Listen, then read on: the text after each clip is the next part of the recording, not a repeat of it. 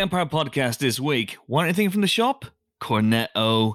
And an interview with Edgar Wright, who talks to us about the amazing cinema-celebrating issue of Empire on which he collaborated with us. Plus, the usual news and nonsense on the movie podcast that heard that the cool thing to do right now is to short stock. So we killed some Ewoks and made them into a stew. No! Hello, Pod. I'm Chris Hewitt. Welcome to the Empire Podcast. This week I'm joined by three colleagues of such lethal cunning once again. I hope none of them have invested heavily in GameStop stock this week, or this might be their last Empire Podcast because they'll be off to live on their own desert island. But they are, for the time being at least, Geek Queen, Helen O'Hara. Hello. As if we could invest in anything. God bless you, Chris. I know. It's like one of our listeners, Kieran Lee, sent you and I a tweet today, Helen, which showed he's made a massive killing on AMC stock. And I even if I did invest in stuff, I would always get on the, people get on the ground floor things. I get on the 37th floor. So it's far too late for me. But I can't afford to do even a pound. Like, what would a pound get me? 10,000, 20,000 back? I'm not interested in that. Not interested. Anyway, we're also joined by the world's nicest man, Ben Travis. Hello, I'm too busy emotionally investing in things to financially invest in things. Mainly Star Wars, mainly Baby Yoda. But that gives me all the warm and fuzzies I need. That's the real currency in this bankrupt world. That is it. Buy, Grogu. Sell, kill. Usual stuff. No, not the kill. Fry him, mash him, put him in a stew. Grogu stew. No. That'd be Unless lovely. that's his surname, Stuart. Grogu-lash. You've just heard him, of course. Last but not least, we are joined by the nerd.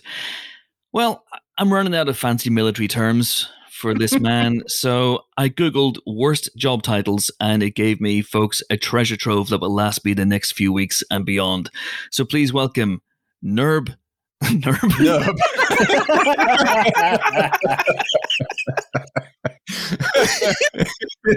Going well. You know what? I might just leave it at that. Please welcome Nerb, James Dyer. Hello, Chris. How are you? Just what everyone else has been doing this week. I've just been fucking Keanu Reeves, which seems to be the thing to do. Have you not read about this? So you may know there's a fraught video game released last year, Cyberpunk 2077, and Keanu Reeves stars in this game as a character called Johnny Silverhand. It is a very sexually explicit game. There are lots of rude parts in it.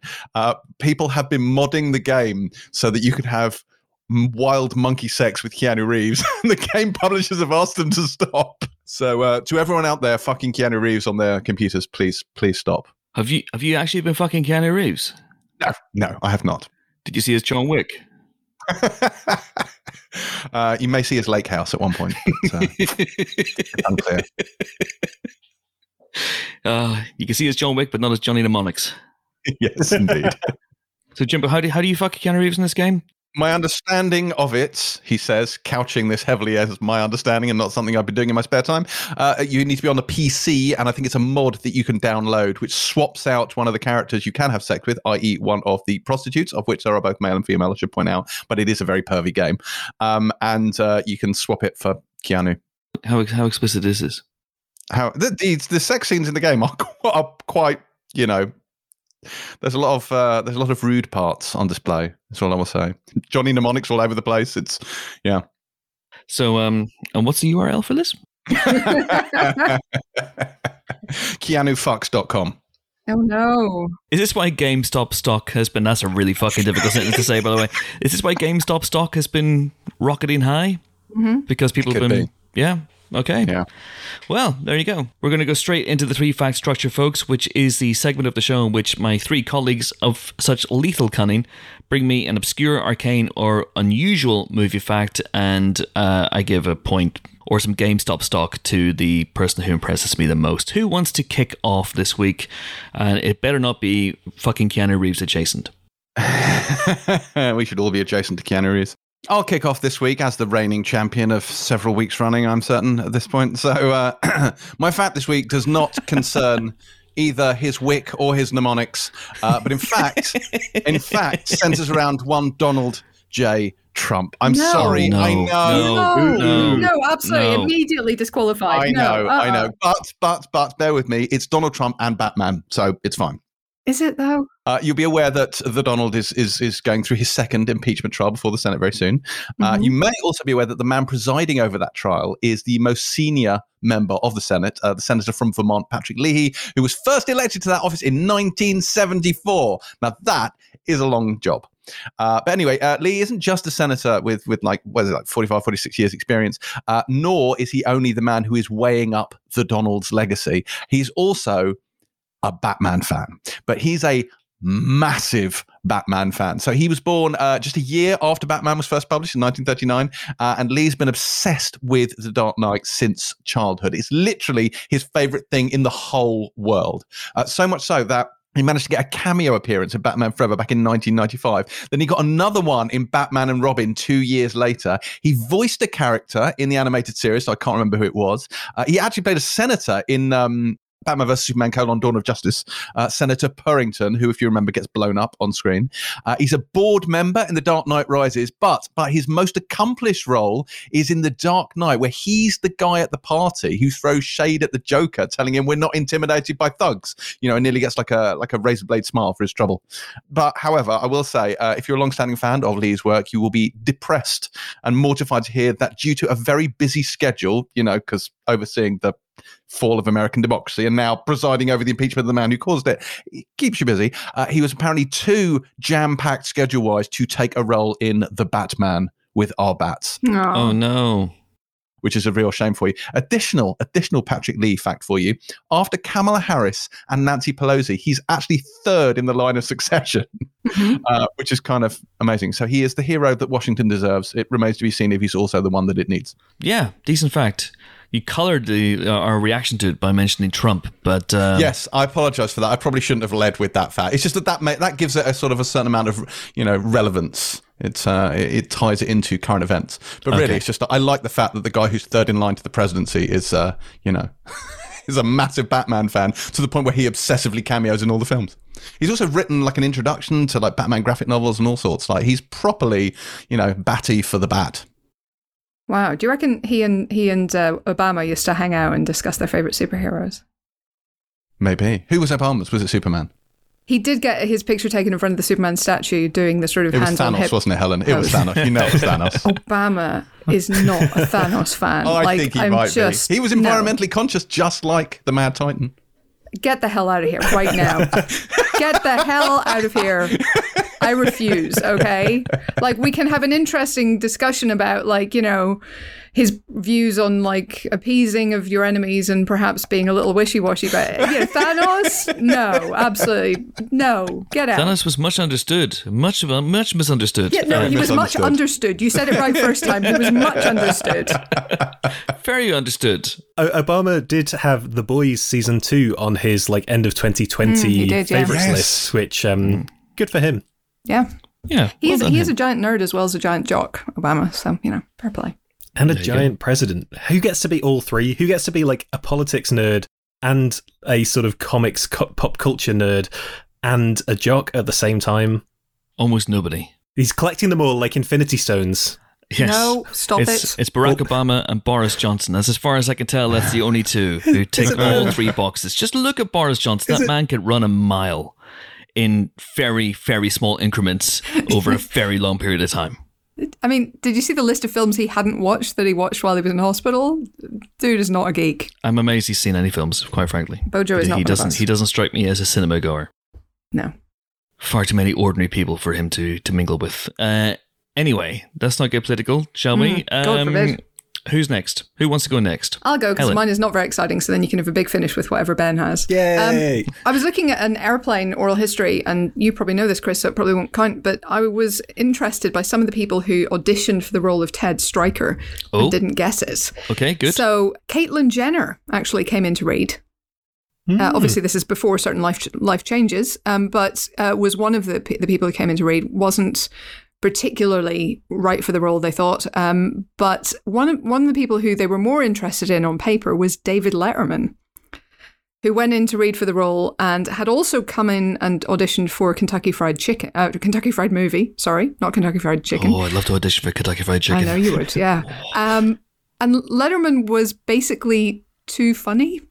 So they needed someone who would be really, really straight. Yeah. So they were like, I mean, he's good, but they were like, he's not really an actor. He's kind of a comedian. And you have this sense that he's being kind of satirical the whole time.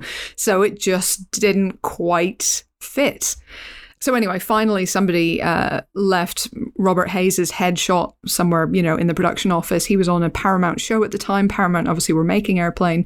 And they were like, I mean, sure, he looks okay. And literally within 2 minutes of him walking through the door, they were like, boom, done. They didn't have to worry about it anymore. So yeah, that's all I have. Because I forgot until 5 minutes before we started recording. How can you forget this is a fixture in your life? Is it though? Yeah, it's very much. It's the thing that you base your entire week around, isn't it? That is true. Yeah, very much so. Yeah. Decent fact. Yeah, terrible casting. That would have been terrible casting. Letterman only made one movie, if I'm right in thinking. It was a film called Cabin Boy. Came out years and years and years ago. I've never seen it, but apparently, by all reports, it is absolutely terrible. So he made the right call. He made the right call, and they made the right call. In fact, Airplane with David Letterman wouldn't have been as funny. No, Benjamin.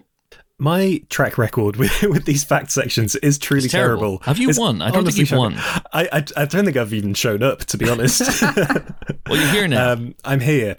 And so I've decided to shamelessly nick one from my colleague Sam Summers on the Disney podcast that I do, because he says loads of interesting things that then I can steal. And I think that's kind of fair game, because Helen based loads of hers on the research for her book. Oh, yeah, for sure. 100%. Yeah, you're not meant to just make these facts up. It's okay for other people to know. Seems to be fair. Hey. What's not acceptable is for people to feed Jimbo facts. Which is what happens. Along those lines, I'd like to thank David Heslop for providing me with my Patrick Lee fact. Really? You deep-throated another fact? Yeah, I deep throat all my facts where I can. I'm all about the deep throats. So if you wish to deep throat me, please do so over Twitter before next week's podcast, so I don't have to do additional work. If you want to be deep throated by James Dyer, get in touch with him on Twitter. He's at James C. Dyer. There seems to be some misunderstanding here. I'm referring, of course, to Deep Throat, the source that Woodward and Bernstein used. Yes, of course. Of course. You know that Woodward and Bernstein actually considered downloading a mod so that it could look like they were getting deep throated by Keanu Reeves. I swear to God, you were like 10 seconds ahead of me. Maybe by 1 second. Yeah, I was just waiting for a gap in the conversation. Ben, who did you deep throat this week? On a much more wholesome note, everybody, my fact relates to Bambi, and that Did not deep throat Bambi. No, never. Can that be the quote of this week's podcast? I do not condone doing that to Bambi. I can't even bring myself to say it. That's awful. That's horrible. That's disgusting. No, my very wholesome fact is that Bambi actually first appeared in live action in 1957. So Disney's all about the live action stuff at the moment, all the sort of quasi live action remakes. But there has been an actual live action Bambi, which came about in this 1957 film called Perry, which is what Walt Disney dubbed a true life fantasy. So Disney had been making all of these like nature documentaries that were hugely influential, and then they decided to tip it over into something called a true life fantasy, which was taking real life footage to construct a kind of fictional narrative, basically like they do with Made in Chelsea. And so this was the story. Perry is the story of a squirrel living in the forest, foraging for things and escaping dangerous animals. And they used all of this real life footage that they shot of squirrels and then built this narrative around it, this fictional story. And halfway through Perry, you come across an older male stag in the forest with two little fawns. And the narrator points out, look, there's Bambi. There's grown-up Bambi with his two little kids, which is obviously where you're left at the end of the original animated film. Whoa. So there was a live-action Bambi.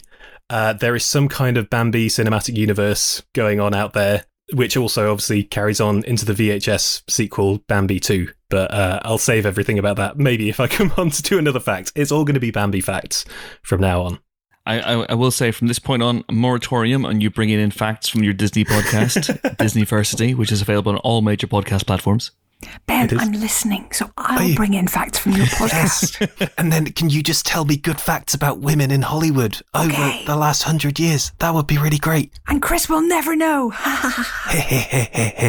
It's so weird you guys were able to mute yourselves for that little exchange.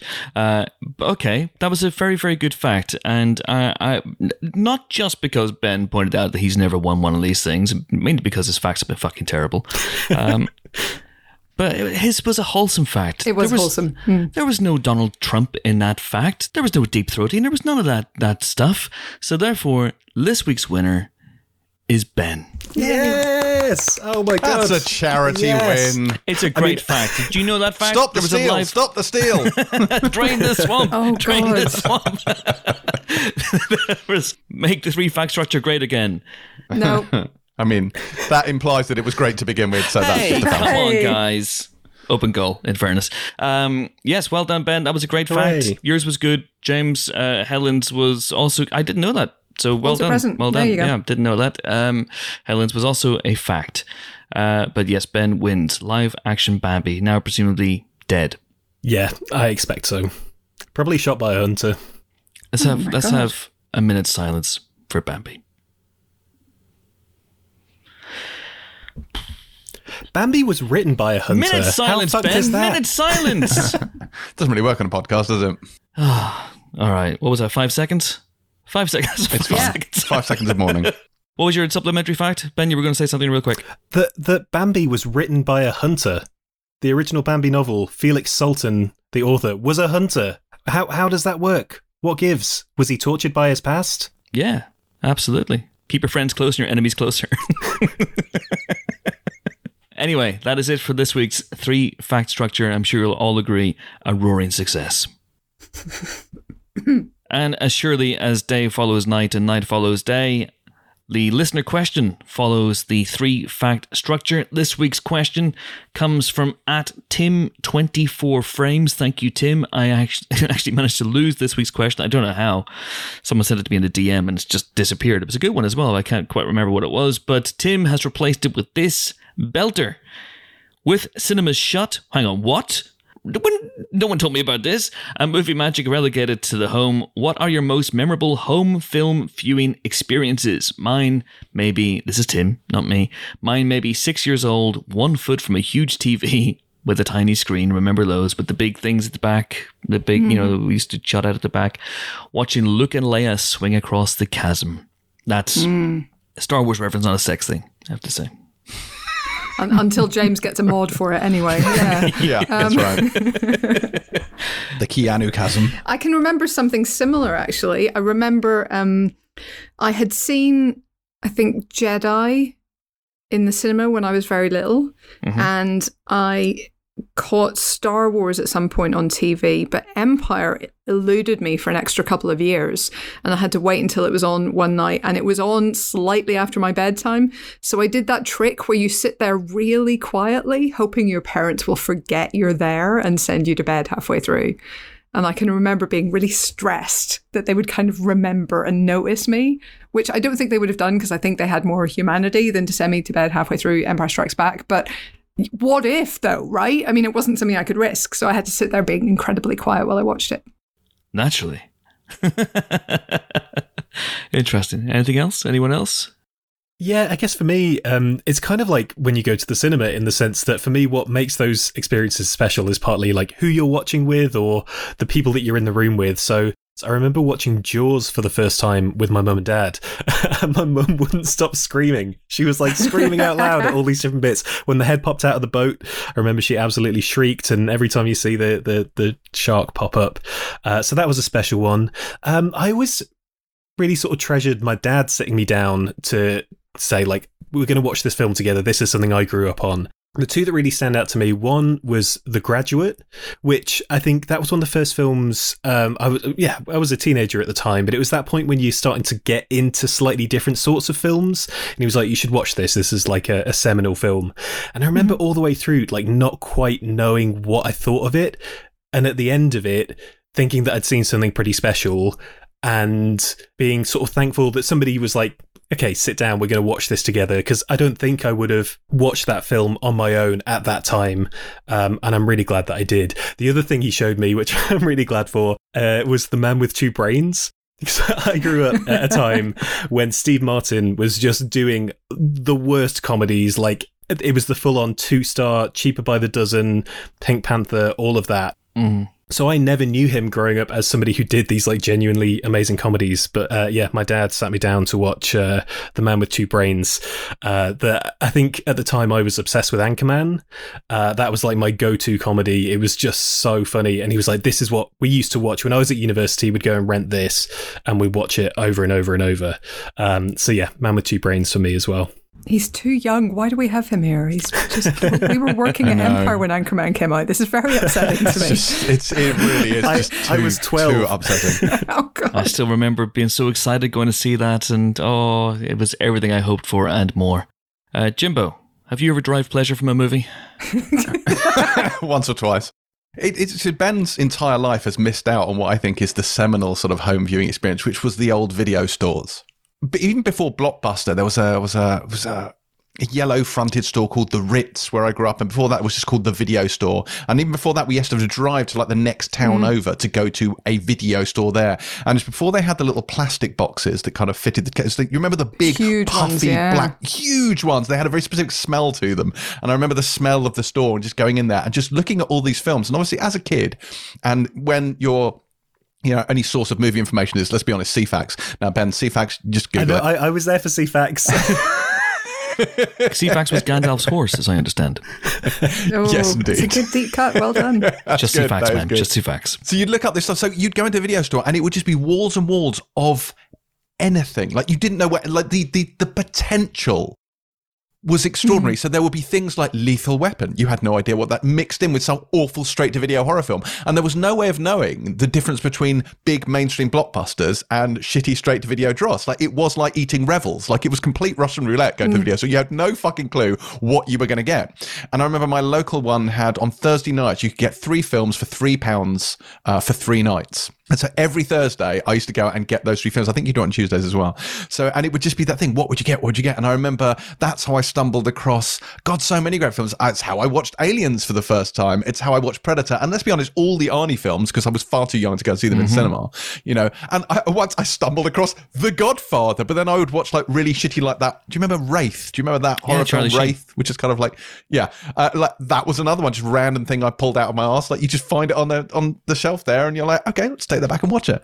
And I loved that sense of going into the store and having no clue what you were in store for. Like, you'd not read a review, you didn't know what it was like. It was absolute chance. And there was something quite special about that, and taking those films home and putting it on and be like, yes, this is fucking terrible. No. Good times. Watching stuff twice when you rented a video and you've got it for 48 hours and you're like, I'm going to watch this again before we take it back. Oh my God, you would. You'd watch it in the night and then you'd watch it again the next morning before you rewound the tape. Rewind, and took it back to the store. Yep.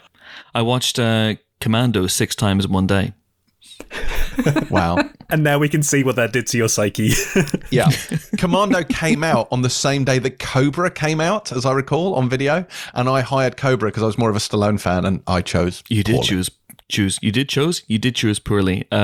So many of those moments are burned into my mind as well. I don't know. There's so many, as we get older and older and older and older, and Ben, it'll happen to you one day, you motherfucker. It's happening.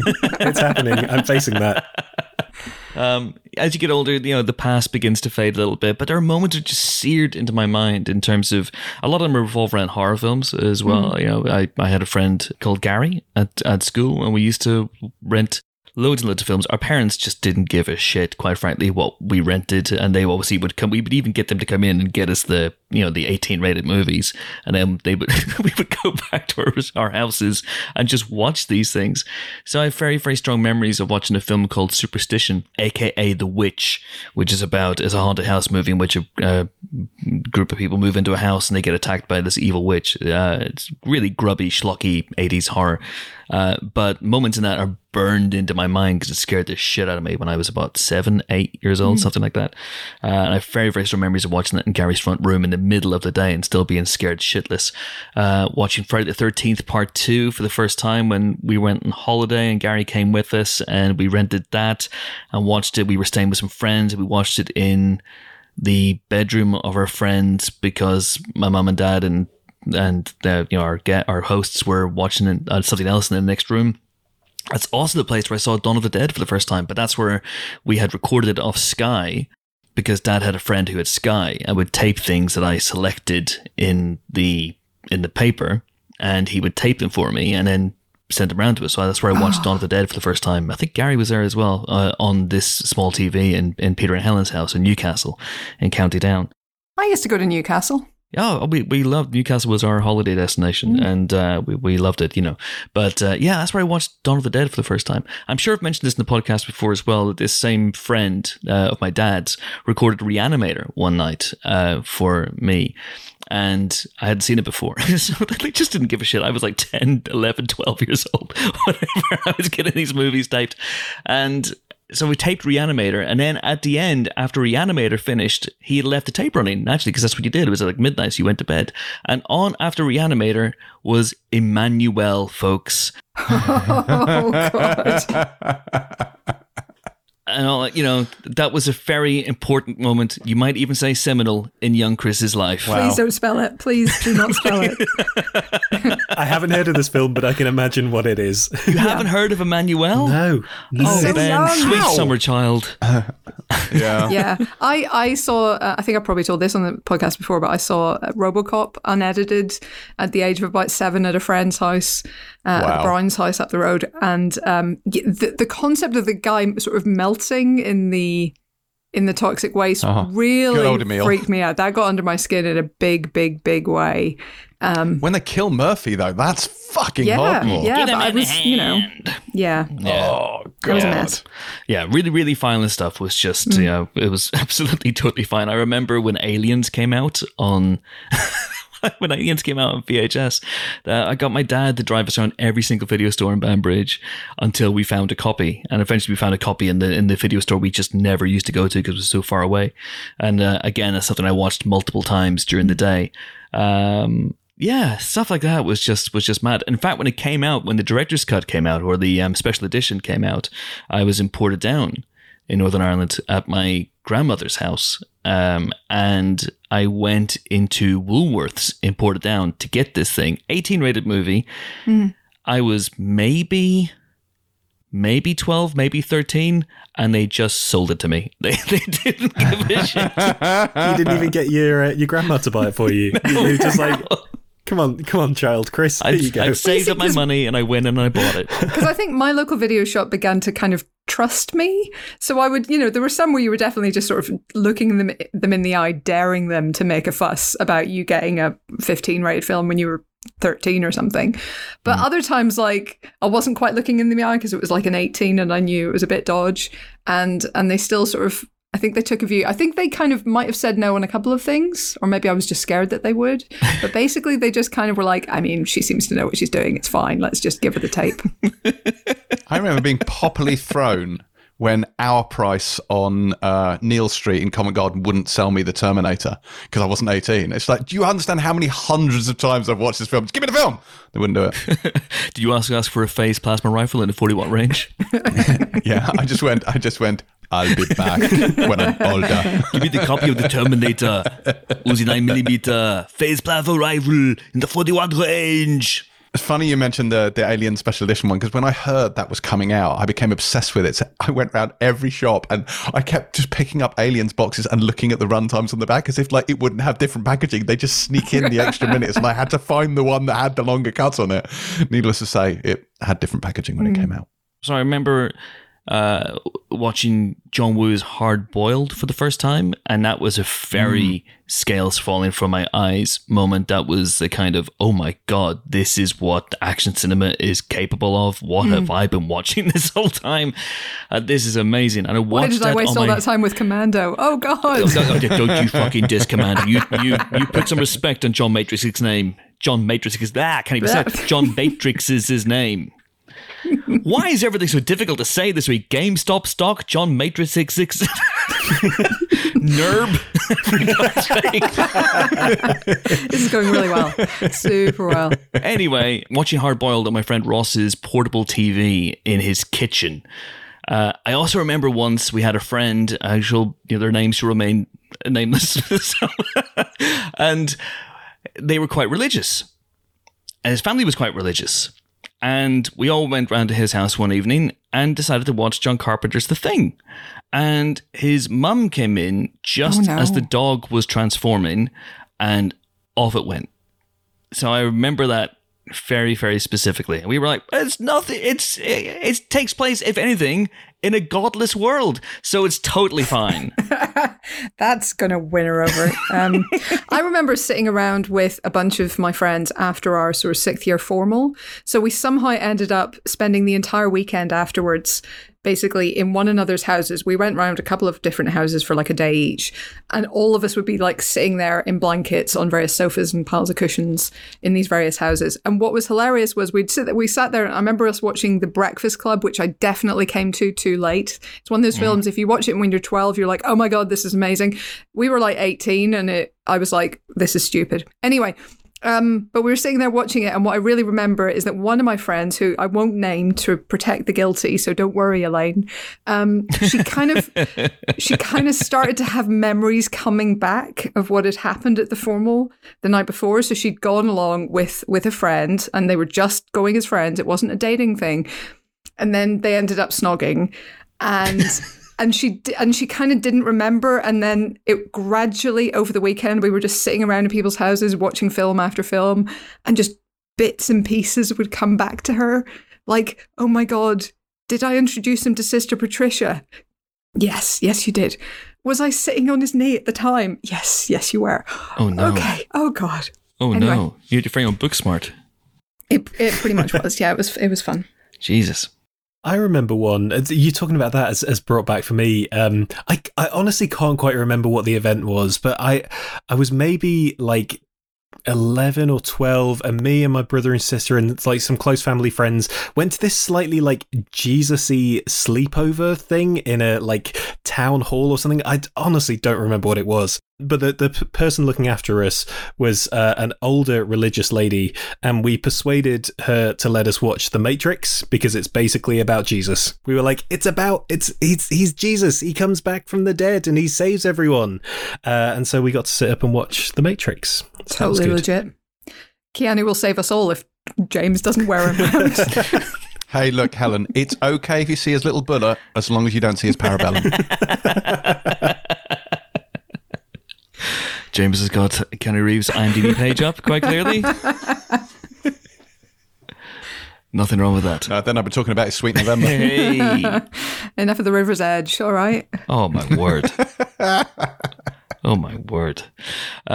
And then also, my mum and dad weren't really big movie people, but I do remember my mum loved Yankee Doodle Dandy, the story of George M. Cohen with Jimmy Cagney. So we used to watch that together. And my dad was massively into Westerns, so I guess he introduced me to things like Clint Eastwood and Dirty Harry, and that's not a Western, obviously, but, kind of is, tangentially, we went from Clint Eastwood into Dirty Harry, things like that. And it's a great way to bond, I guess, as well with your parents. And perhaps we'll leave the uncomfortable conversation about watching sex scenes with your parents for another time. This has been sexy enough, this podcast. This has been sexy enough.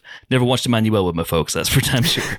Anyway, if you want to have your question read out on the Empire Podcast, you can get in touch with us via one method and one method only. As things stand, fuck you, COVID. It is, of course, Twitter. I am at Chris Hewitt on Twitter. Slide into my DMs, respond to my panicked tweets of a Wednesday or a Thursday, asking for questions.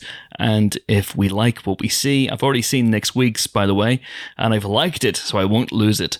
All right, time now for this week's guest. As we discussed last week, the current issue of Empire Magazine is a special one. They're always special, but this one is particularly special. It is a celebration of cinema in accord with Edgar Wright.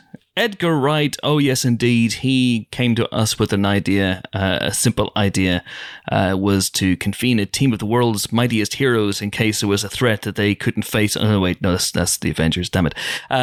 his idea was to celebrate cinema by canvassing you, the readers/listeners, about your favorite cinema going moments. So like the ones we've just been talking about, but in a bigger room with lots more people. And then also ask approximately 40 of his closest Hollywood chums, including James Cameron, Steven Spielberg, Jordan Peele, Chris Evans, Daniel Craig, Greta Gerwig, and many, many, many more. So, in order to plug the hell out of that further, we decided to jump on the Squadcast, Edgar and I, this morning to have a good old chat about how it came about how he is coping with the pandemic, the decision to move Last Night in Soho back to October, which it has now. This is his next film, obviously, the documentary he's made about Sparks called The Sparks Brothers, and about how this feature helped him build a very particular bridge. Enjoy. Delighted to be joined on the Empire podcast by the wonderful Edgar Wright, who has, of course, collaborated with us, or maybe it's the other way around, Edgar, because you came to us with the idea for the latest issue, Celebrating Cinema. How are you, man? I'm good. Long time listener, first time caller. That's not true. I've been on this podcast before. It was, I don't know, has that ever happened before that a director has got in contact with Empire and said, I have a pitch for an idea? I mean, I just want to stress I did not get paid for the article, and hopefully I didn't put anybody else out of a job. But I just felt like it was something that I felt like it was something in a lot of the discourse about the future of cinema, a specific thing that hadn't really been touched on. And it's so important right now. In case people don't know what we're talking about, the new issue of Empire is largely a wonderful celebration of those moments that you only get when you see a movie in a cinema, usually, ideally, with a huge packed audience. And Edgar came to us. You did a tweet about 2 months ago now, maybe around about then. You did a tweet asking people for their favorite experiences, and it went gangbusters. And then you came to us and said, should we do something a little bit bigger, a little bit more evolved? And naturally we went, yes, please. And it's amazing. You dipped deep into, I don't know whether you still have a Rolodex, but if you do, your Rolodex, and you pulled out some pretty big goddamn names. So it was a hell of a thing. I mean, the work you put in this has probably put me to shame in terms of the work I've ever put in on any feature for Empire. Terry White did say that, like, I hit my deadlines, unlike that Chris Hewitt. But well, the thing was, to be honest, it was a lot of work, but it was also very easy in that all of the people who wrote stuff wanted to say something, and it was that simple. And I also, and this probably might not mean so much to people outside the magazine industry, or rather outside entertainment, but I did it all without going through people's publicists. I just emailed, if I had the person's email, I just emailed them directly. And I think maybe because of that, the sort of the pieces are a bit more candid, like Daniel Craig's kind of piece that sort of is right towards the end of the article. I was really touched by. I thought it was like beautifully written, and I never really sort of seen anything that Daniel had written. And I thought it was like a little kind of haiku that he wrote. It was so sweet. But what's funny is that Daniel, who I don't know super well, but I've met him several times over the years, and we've emailed about things. But he writes these brilliant kind of very his emails are taciturn, as you might expect. But what's funny is he wrote that article, and I'm sure he won't mind me saying this, but he sent the article to me as an attachment. But then the email just said, it just was subject heading, here you go. And then the body of the email just said, if it sucks, dump it. And I read it, and it was great. It was not just great, it was really good and beautiful. And that's why I think it's the sort of penultimate piece in the article. But I said, Daniel, it's beautiful. And he said, do proofread it. I said, you spelt Michael Haneke wrong. Other than that, it's perfect. That's a tricky surname, in fairness. fairness. It's a tricky surname. I also like that in his thing, it was like an amazing, his piece. I mean, there's so many of the pieces are great, but if you've read the magazine and you've seen Daniel's bit, I just like that he kind of is doing kind of like a shopping list, where it's like he sort of says, and a sentence that I don't think has ever been done before. It says, Mike's Lee Haneke. It's like I like that Mike Lee and Michael Haneke are like lumped together as the Mikes. I also like that he picked out The Mummy, and I was thinking like, like starring his future wife as well. So there's lots of things in there that are just really sweet. His description of Titanic is just that big fucking boat that sank. I was very kind of happy to be Empire's unpaid intern for the month because honestly, the thing that had started to annoy me is since the start of lockdown, there have been so many kind of pieces in the papers and in magazines and in the trades about like, is this the end of cinema? And what started to annoy me is that there are a lot of people kind of talking about it who either A, don't watch films with an audience. A lot of film critics kind of go to special critic screenings. A lot of people in the industry sort of watch films at BAFTA screenings or festival screenings or premieres. And that isn't quite, I was like shocked how few people in the industry go and see films with a paying audience, because those are the people who are keeping us all going. And also that's the sort of the real response that you want to kind of witness. So that said, then reading lots of articles, people sort of proclaiming the death of exhibition and cinema from people who don't actually go or even have vested interests in their streaming platforms. I was starting to get kind of annoyed about it because people start to talk about cinema as if it's something that happened back in the 80s and never since. And it's like, I'm pretty sure there was like $1 billion movie in 2019. There's even like massive hits in 2020, like 1917 at the start of the year, completely like cleaned up. Leigh Whannell's Invisible Man was on its way to being like an even bigger hit than it was when it got. I think that was the last film I saw before the lockdown, actually. I think either Emma or The Invisible Man was the last film I saw before the first lockdown. It just started to annoy me that I felt like people kind of were because there's a lot of like money in pushing streaming platforms, and also I think it's not controversial to say there's too many streamers, like sort of, it's apps. I've got nothing against Netflix or Amazon with a certain type of thing. It's like a great watch. I mean, I don't want all films to, I'm happy for serial killer documentaries to be on Netflix. It's a natural home. It's a natural home for like the Night Stalker and the Yorkshire Ripper documentary. And I'd be lying if I said I didn't rip through those like they were a packet of Pringles. But it isn't like how necessarily you want all films to be seen for the rest of time. And that idea that like sort of streaming platforms being the eventually the only option, I think is just wrong. I think you want to go back to is like choice. And I think it's something where, go to the cinema to watch something, or like watch it at home eventually, or like buy a copy if you feel really sort of strongly about it. All of these options should be kept open. And so it's just that thing as I was getting sick of these pessimistic articles about the death of cinema. And I wanted to remind people why we do what we do. And I do think actually sort of in the last couple of months, I think even though there's a lot of kind of positivity about streaming and sort of technology, I think also filmmakers and audiences have started to kind of realize that like it's not quite the same.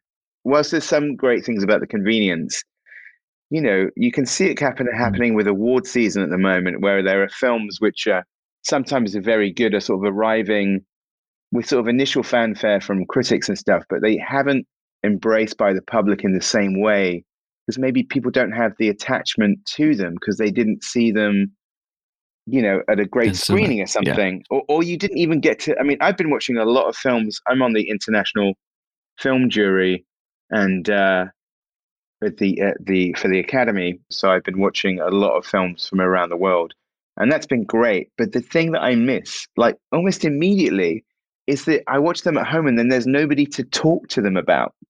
And it's not quite the same like texting somebody or emailing somebody saying, "Hey, I just watched this. What did you think?" It's like, I want to do that in the lobby. I want to go and have a coffee with somebody and talk about what we just witnessed.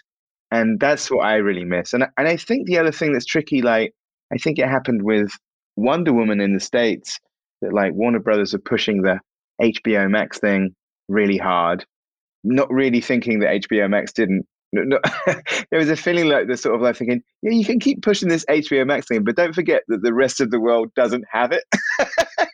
And other people might be confused about when and where they can see Wonder Woman, and it might actually be in cinemas. But the thing that happened, I thought that was really, I hope is not the future, is that because they really pushed in the States, at least, the idea of Wonder Woman being out on Christmas Day, and like it drops at midday, and Wonder Woman, our gift to the world, Wonder Woman 84. And then what happened is people watched it like they're watching a football game where they're tweeting all the way through it. And I thought like, that is not the way I'd like to premiere my movie, with people live tweeting all the way through it. It was kind of like depressing to watch, to be honest. Depressing to watch that happening. Like, so, by the way, and it's worth just saying out loud, when I say about getting back to cinemas, obviously safely, like the rest of the world, we want this vaccine to kick in, and Boris, start doing 24-hour vaccines, for God's sakes. And also, stop making the only way that people over the age of 80 or 75, that the only way they can get a vaccination is to send them a smartphone link. And my parents, who do not have iPhones, and they were sent like a link and then had no idea what that means. Oh my God. Anyway, the point is that I will be, you know me, is that I'll be the first person back in the cinemas. I think it's that thing, like, when you're promoting movies now, and especially talking about movies being out in cinemas, people are saying like, there's a pandemic on. I said, no, of course, but also two things is that, hopefully things will return back to normal by the autumn. But also, I witnessed it myself, because I went to the cinema quite a few times during earlier in the year when they were open. And I saw like the effort that the cinemas had put into and the staff had put into making things safe. So when things shut down again, I thought it was really sad, because I'd seen sort of that they'd, I went to like the Odeon and Curzon and like the Pitch House Central, and the BFI, and I was really impressed by the way that they'd sort of like figured out how to do it and make it safe. Hopefully, we'll all be back to normal at some point. I mean, the other thing I find is funny is like people say that like about streaming being the future and that people don't want to go back to the cinema. I'm like, wait. So say the vaccine like sort of kicks in and things go back to normal and we're out of the coronavirus days. You're telling me that you want to stay on the sofa? Please, I need to get out of the fucking house. The last thing I want to do is watch all movies on my sofa. Please, God, no. Kill me now. No, it's awful. I'm sure I'm not alone here in terms of like, I could easily, after a year of being at home, I could easily do an entire year of not being on a fucking Zoom. Damn straight. I mean, this is very much the world's smallest violin playing just for the film journalist as well. But I had two experiences this week that I don't really wish to repeat. One, I was sent a link for an upcoming comedy, and you just watch a comedy in a vacuum on your own. So I got my wife to watch it with me, and it really helped immeasurably, because you don't need, but comedies really, really help when the laughter is infectious, when the person's next to you laughing, and that amplifies everything. And then I saw another movie last night, to remain nameless.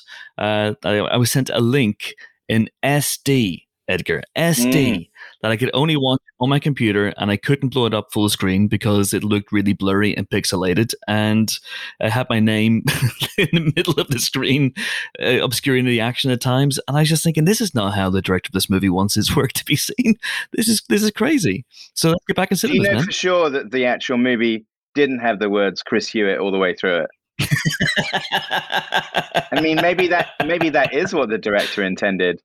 It's like he's really trying to get a good review out of you by putting your name throughout the whole thing. And make it extra blurry. I didn't care for the movie, but I did enjoy the fact that my name was literally on the big screen.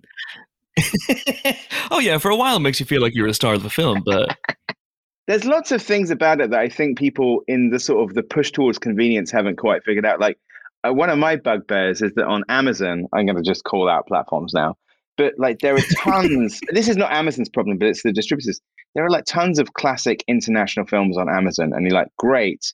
And then you find out that they're all in SD, and they're in like SD and sort of terrible copies that they've maybe just like ripped it straight from the DVD. And it's not like, I'm thinking, say you want to watch a classic Ingmar Bergman film, it's like, oh great, they're all on Amazon. Oh wait, they're all in SD. I don't want to watch that, especially when you know that like out there in the world there's like amazing Blu-rays of like Ingmar Bergman films. So Yep.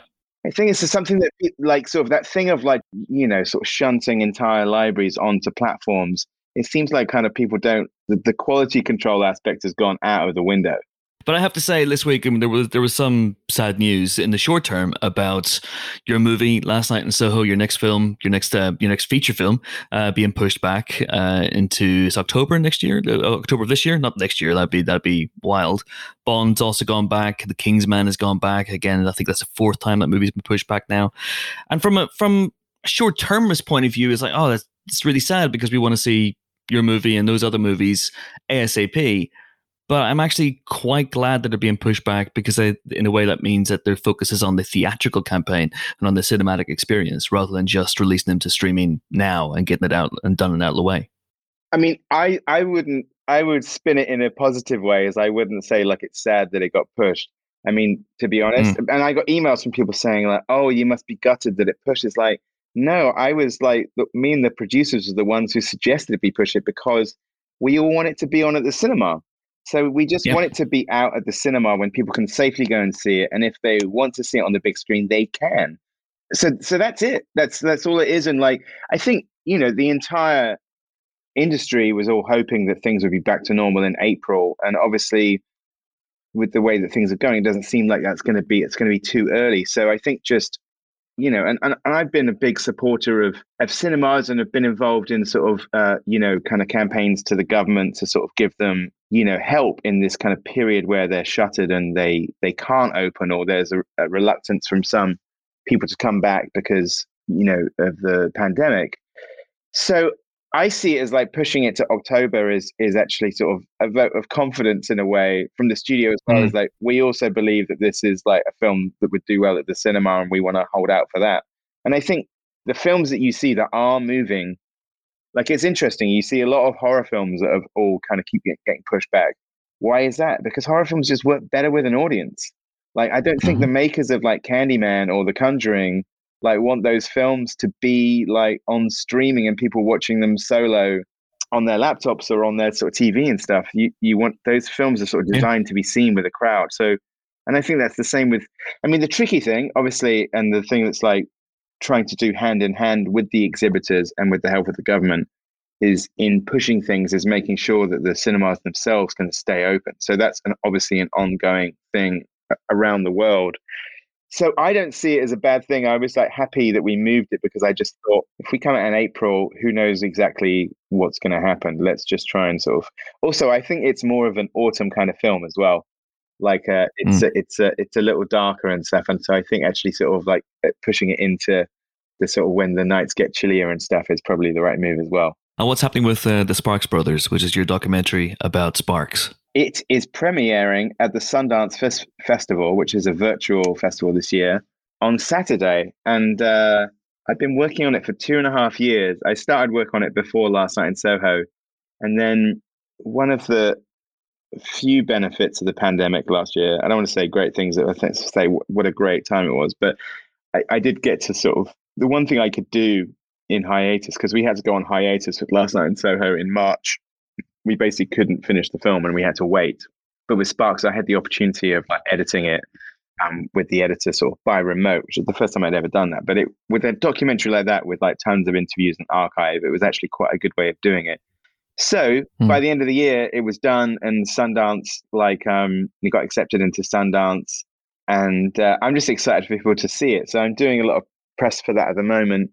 And hopefully there's no sort of UK release date yet, but I'm sure we'll know soon what's going to happen. But I'm very excited for people to see it because it's something, it's a different thing for me. I've never done a documentary before, but it's a subject I'm very passionate about. And I try to approach it with the same sort of sense of humor as Sparks have about their music, just that it's kind of slightly kind of like very like sincere in its affection for the subject matter, and in the way that Sparks are very they're serious about what they do, even when they're funny.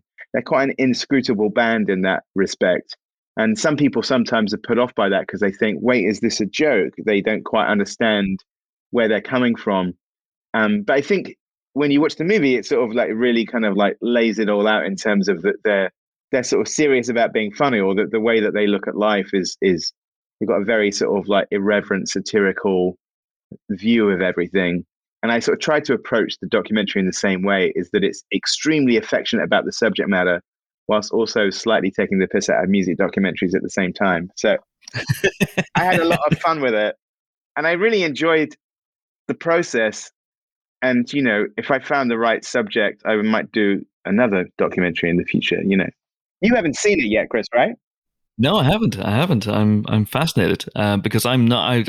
I know next to nothing about Sparks, Edgar. If I'm honest with you, so I'm fascinated to see if it sets me off on a Sparks Odyssey. Well, to be honest, I mean, the fact that it doesn't matter if you don't know anything about them. In fact, that makes you like the perfect viewer, because I sort of had to pitch the documentary as like a celebration for those who know them and an introduction for people who know nothing about them, which is a large percentage of people, because sort of the reason I wanted to do the documentary is I felt they were the most influential band who, whilst they have a passionate fan following, like haven't really got their due in a way. In a way that's what the documentary sort of pitches it as, is like sort of that they're your favorite band's favorite band, which is true. I mean, you see in the documentary, I think you'll be flabbergasted by the talking heads, just in terms of like how many musicians from really diverse bands are all into Sparks,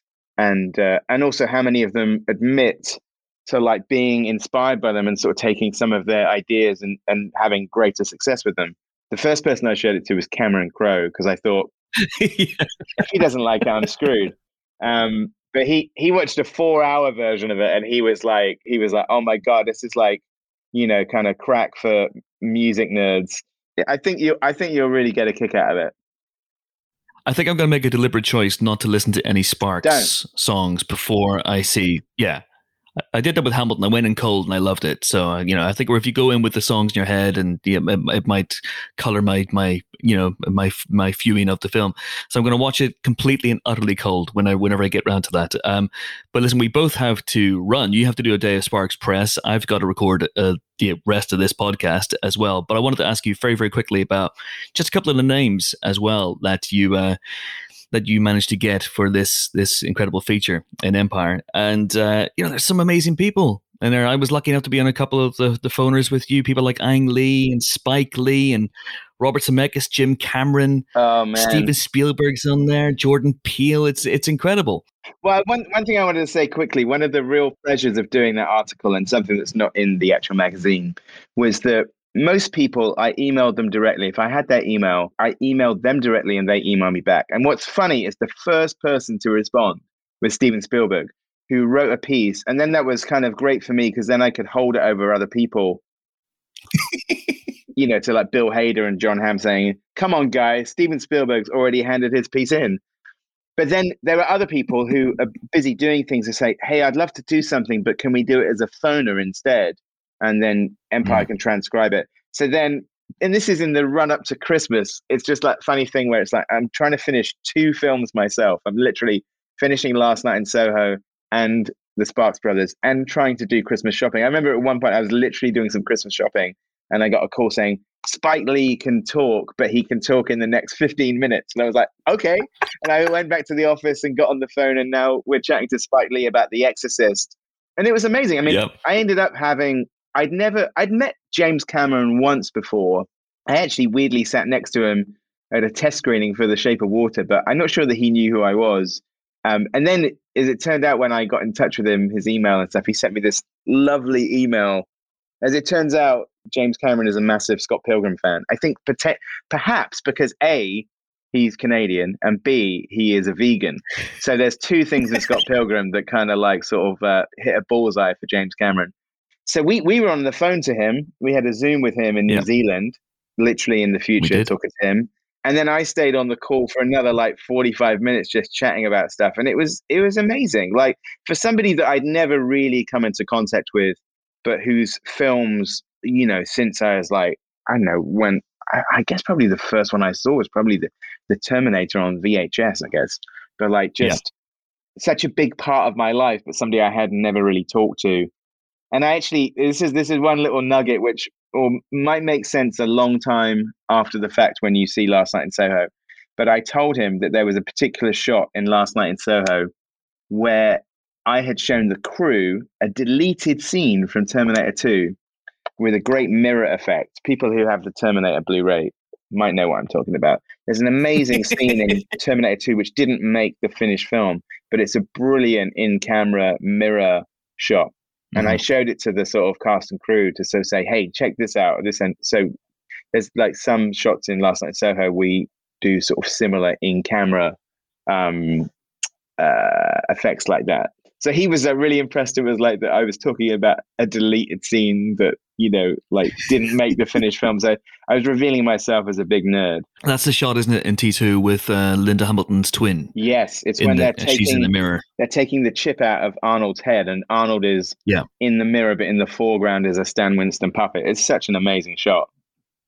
Yeah, it's tremendous. So it's such a lo-fi, expensive in a way as well, but lo-fi approach to it as well. But there's one name I wanted to talk about on the list as well, which really stood out to me, and that's Kevin Feige.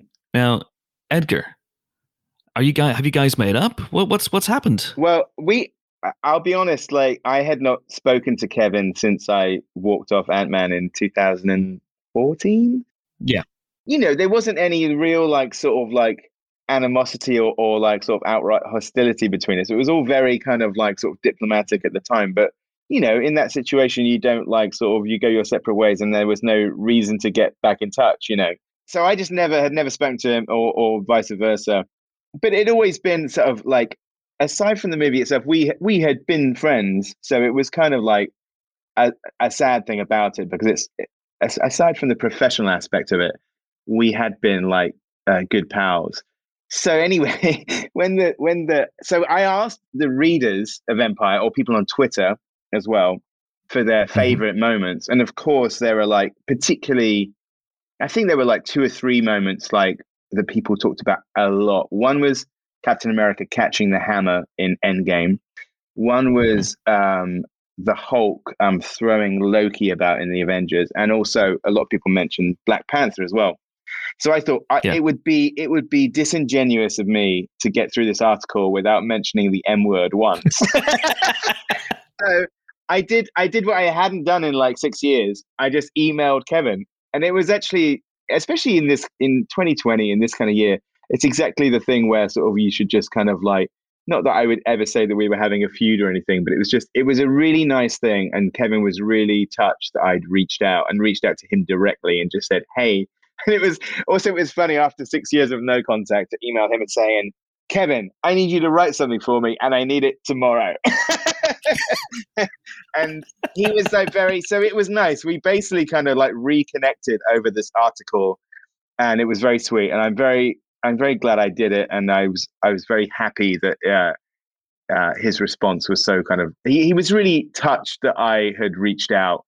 And I thought what he wrote was great. And I told him that I read what he said about Aliens to James Cameron, which he said was, you know, just wild. So it was nice. It's a nice kind of like happy ending to that story. I mean, by the way, in terms of that, like there were people that worked on that film. Like I never like fell out with Paul Rudd. Like Paul Rudd has continued to be one of my friends, and also he's in the article as well. So it was just nice to kind of like reconnect, and for such a good reason. Empire, bringing people together since 1989. That's the slogan that we should put on the next issue. It's tremendous, and thank you for doing it unpaid. Honestly, I mean, it is that thing where it's not dissimilar to when I was doing Sparks. Is that I could talk to people about Sparks ad nauseum, and it is that thing. Like there was a certain point where it's like, you know, as soon as you post that cover, you get lots of people on Twitter saying, why didn't you ask so and so? Where's so and so? And like, and I had to say eventually saying, honestly, like I emailed a whole bunch of people and these are the ones that replied in time. It's like, there's no precise like science to the breakdown. Is like, these are the people who got back in touch, you know, like, but honestly, it's like something like it's a subject that you could go on talking about forever. It might be nice at some point or somehow to revisit it, to ask more people. what I tried to do was take what the readers' responses were and then ask those people. So it's that thing where it's like, I was trying to kind of like sort of like connect the dots so I could have, if somebody mentioned Do the Right Thing, it's like, let's ask Spike Lee what his favorite movie going moment was. Or like lots of people mentioned Get Out. So it was like a no-brainer. It's like, let's ask Jordan and Daniel Kaluuya what their favorite moments were. So that's kind of how it worked out, really. It's tremendous. It's a cracking issue, and we both have to run. But I will say, I'm not going to say anything yet in terms of details, but Edgar and I are working on something pretty special as well in terms of podcasts that, keep an eye out for it. If it doesn't come together, you can edit that bit out. Too late. It's out there. If it doesn't happen, if nothing appears in your podcast feed the next week, like you'll know when you see it, then just forget we said this bit. But hopefully something really, really cool will happen in the next, 24 hours? I'm looking forward to seeing a lot more releases in 2021 with the words Chris Hewitt watermarked across the screen. I think that's the thing is, I mean, that's what they do is they think the bigger they put the critic's name, the more they're hoping for a favorable response. How big's my name going to be on the link for the Sparks Brothers? It's only gonna be your name and just the audio. It'll just be your name and the audio for the documentary. You know what? Don't even bother showing me that. I'm fully on board. 5 stars then for the Sparks Brothers. Thanks for joining. That's on record, guys. If it doesn't get 5 stars, then write an angry letter to Empire and saying, like, what the fuck? Edgar, go and do your day press. Have a great day, man. And that was Edgar Wright. The new issue of Empire, of course, is on sale right now on all good and evil newsagents and digitally as well. It is a fantastic issue. I thoroughly recommend that you check it out. And it's time now to delve deep into this week's movie news. I think there's only one place to begin, folks, isn't it? And this is a trailer that we talked about last week. It is a trailer that brings together 2 titans of cinema. Damn, I wish it was another trailer I could do a joke about. It is Godzilla and King Kong. They're together in Godzilla versus Kong. And, we'll see what happens with the finished film, but I poured a little bit of scorn in this last week, and the trailer has made me eat my words a little bit because this looks absolutely fucking daft and exactly the movie we need right now. Yes, but as we've learned to our peril, there's an element of bait and switch to these Godzilla trailers where, like, you remember the trailer for the first Godzilla was absolutely incredible and the film was okay, it wasn't terrible. And then the trailer for the second one looked fine and it was less than fine. So this one, what I'm hoping is they haven't put all of the monster fun in the trailer and then you've got like an hour and a half of tedious conspiracy agency human stuff in there, because that's where these films go wrong. Like, nobody gives a shit about the humans. We just want to see the monsters punching each other. Like, they should learn from Pacific Rim. That's what I'm saying. But there is a moment in this when the big monkey punches the big lizard. He full on chins him, and it's great. Ben, not a monkey. I think you find he's an ape. He's an ape. I'm sorry. I'm sorry. The librarian would be very upset with you. Yeah. He'd say, ook. So. What did you guys think of the orangutan chauffeur in Cannonball Run 2? I thought it was a bit far-fetched myself. That's fine. It's fine. Anyway. It is. Like, this feels like Friday Night SmackDown, but with giant monsters, doesn't it? And I think that's exactly what they were going for from the kind of new metal rap-infused soundtrack that you've got on there. Is that performed by Godzilla and Kong, I believe? Yes, quite possibly. And then, like, when Kong jumps through the air and twats Godzilla on the head with something, looks like an axe or something, it's basically, like Hulk Hogan jumping off the turnbuckle with a fucking steel chair. That's the level of my wrestling reference, Hulk Hogan, because I'm that old. Do you know what it looks like? It looks like that shot in the trailer of Reign of Fire with Van Zandt. Is it Van Zandt? Yes, Matthew McConaughey's character launching himself into the dragon's mouth. Like that, but a little bit bigger. Just a little bit bigger. Yeah. Kong has had a growth spurt since Skull Island. It's been 50 years. It's been 50 years, and there is a line in that about him not being fully grown. So it's okay. He's tripled in size, Helen. He's quite literally 3 times as big as he was. Come on, we've all tripled in size since we were adolescents. Yes, but I've gone lengthways, whereas he's gone... I've gone horizontal, he's gone vertical. Yes, he has. I mean, there are a lot of questions that we're going to have fun getting into in a spoiler special, like, just how reinforced is the deck of that ship? Yes. Things like this, Is that how buoyancy works? But I am amused by it, and I just want to see giant things punching other giant things again. Is that so wrong? No. Yeah. Yeah, it is interesting. I'm going to see how they're going to explain the fact that Kong is now 400 feet tall, because Kong traditionally is not that tall. No. Kong, and I said this on Twitter already, but Kong traditionally climbs the Empire State Building. Yeah. This is a Kong so big the Empire State Building can climb him. And I'm not sure I'm on board with that, if I'm honest with you. But he needs to be big because they've made Godzilla huge as well. Mm-hmm. Yeah, and as Rebecca Hall says, Kong bows to no one. So. He doesn't. But although he could, because he's got the knee joints and stuff. He could bow if he wanted to. He could. He has the capacity to bow. Doesn't know. He has the capacity. As she also says, after looking at Godzilla, it's Godzilla.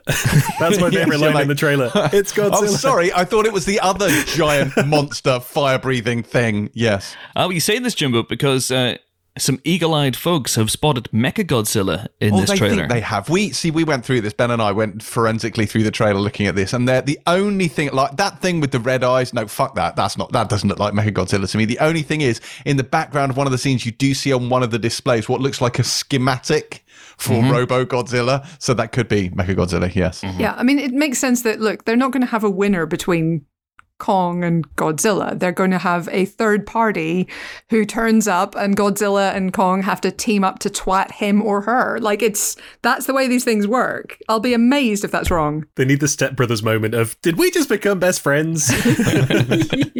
I want to see the fucking Catalina wine mixer, but with Godzilla and Kong. Oh my god. We basically had that in Kong Skull Island. King Kong was chucking those helicopters all over the place.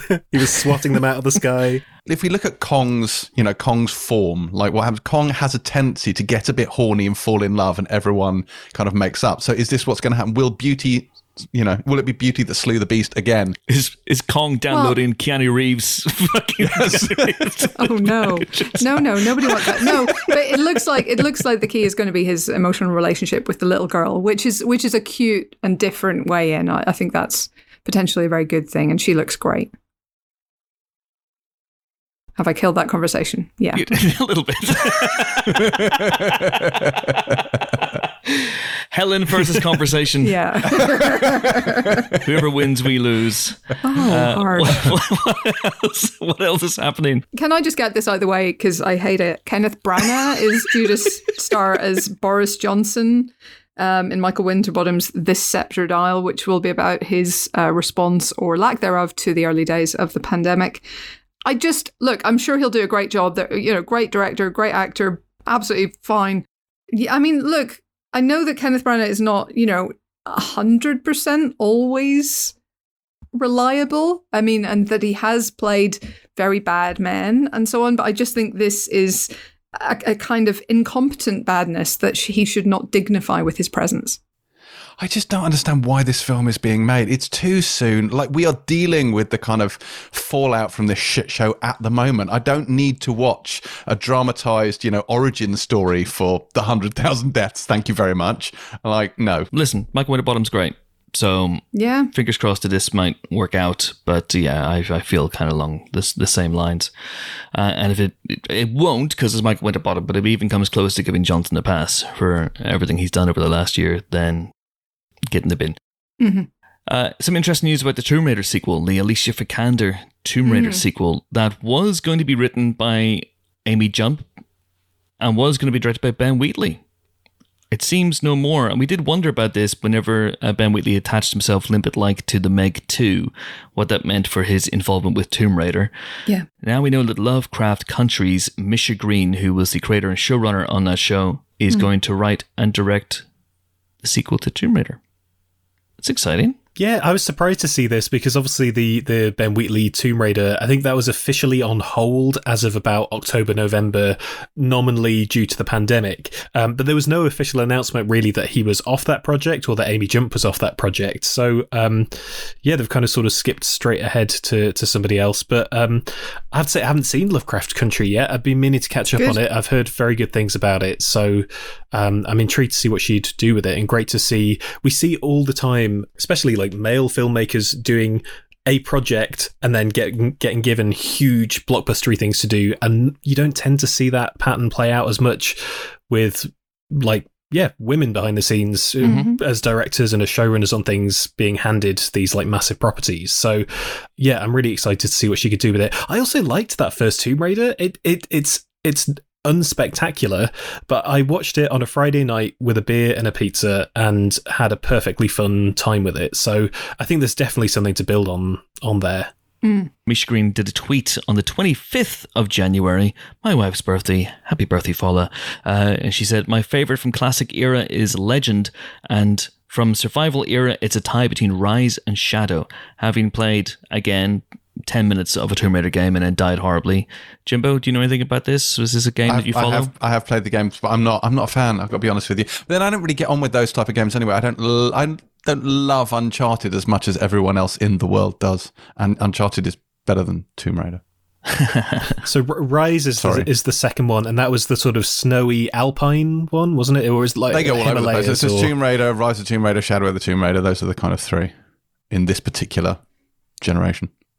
There's also a Tomb Raider series, or anime series possibly, coming to Netflix. So, I mean, the series news this week was very much, here are major properties that we are now spinning off on TV. So there's reportedly a Harry Potter TV series in the early stages of development at HBO Max. There was news this week on 2 different Game of Thrones spin-off. Well, I think we talked about Dunk and Egg last week, didn't we? But there's also apparently an animated Game of Thrones prequel in early development, also at HBO Max. So. And an animated Skull Island thing they've announced as well. That's also at Netflix, along with the Tomb Raider one. So it's really like a bonfire of the intellectual properties right now. Everybody's just trying to. Not in any way like people are trying to milk the IPs they've got for everything they can. Yeah. I mean, Potter, what is this going to be like? It's going to be like the OC at Hogwarts, or like, I don't know, like the official canonized Harry Potter version of Fate the Winx saga, which, if anyone's seen on Netflix, is about magical fairies. I mean, is it? It's barely about anything. Anyway, I'm not saying I watched it all. Helen, it's about horny fairies. Keanu Reeves may or may not cameo at any point. It's hard to say. Or cameo. They're not even that horny. I mean, I just don't get it. Insufficiently horny fairies. Not like Motherland Fort Salem, which is about horny witches. Yeah.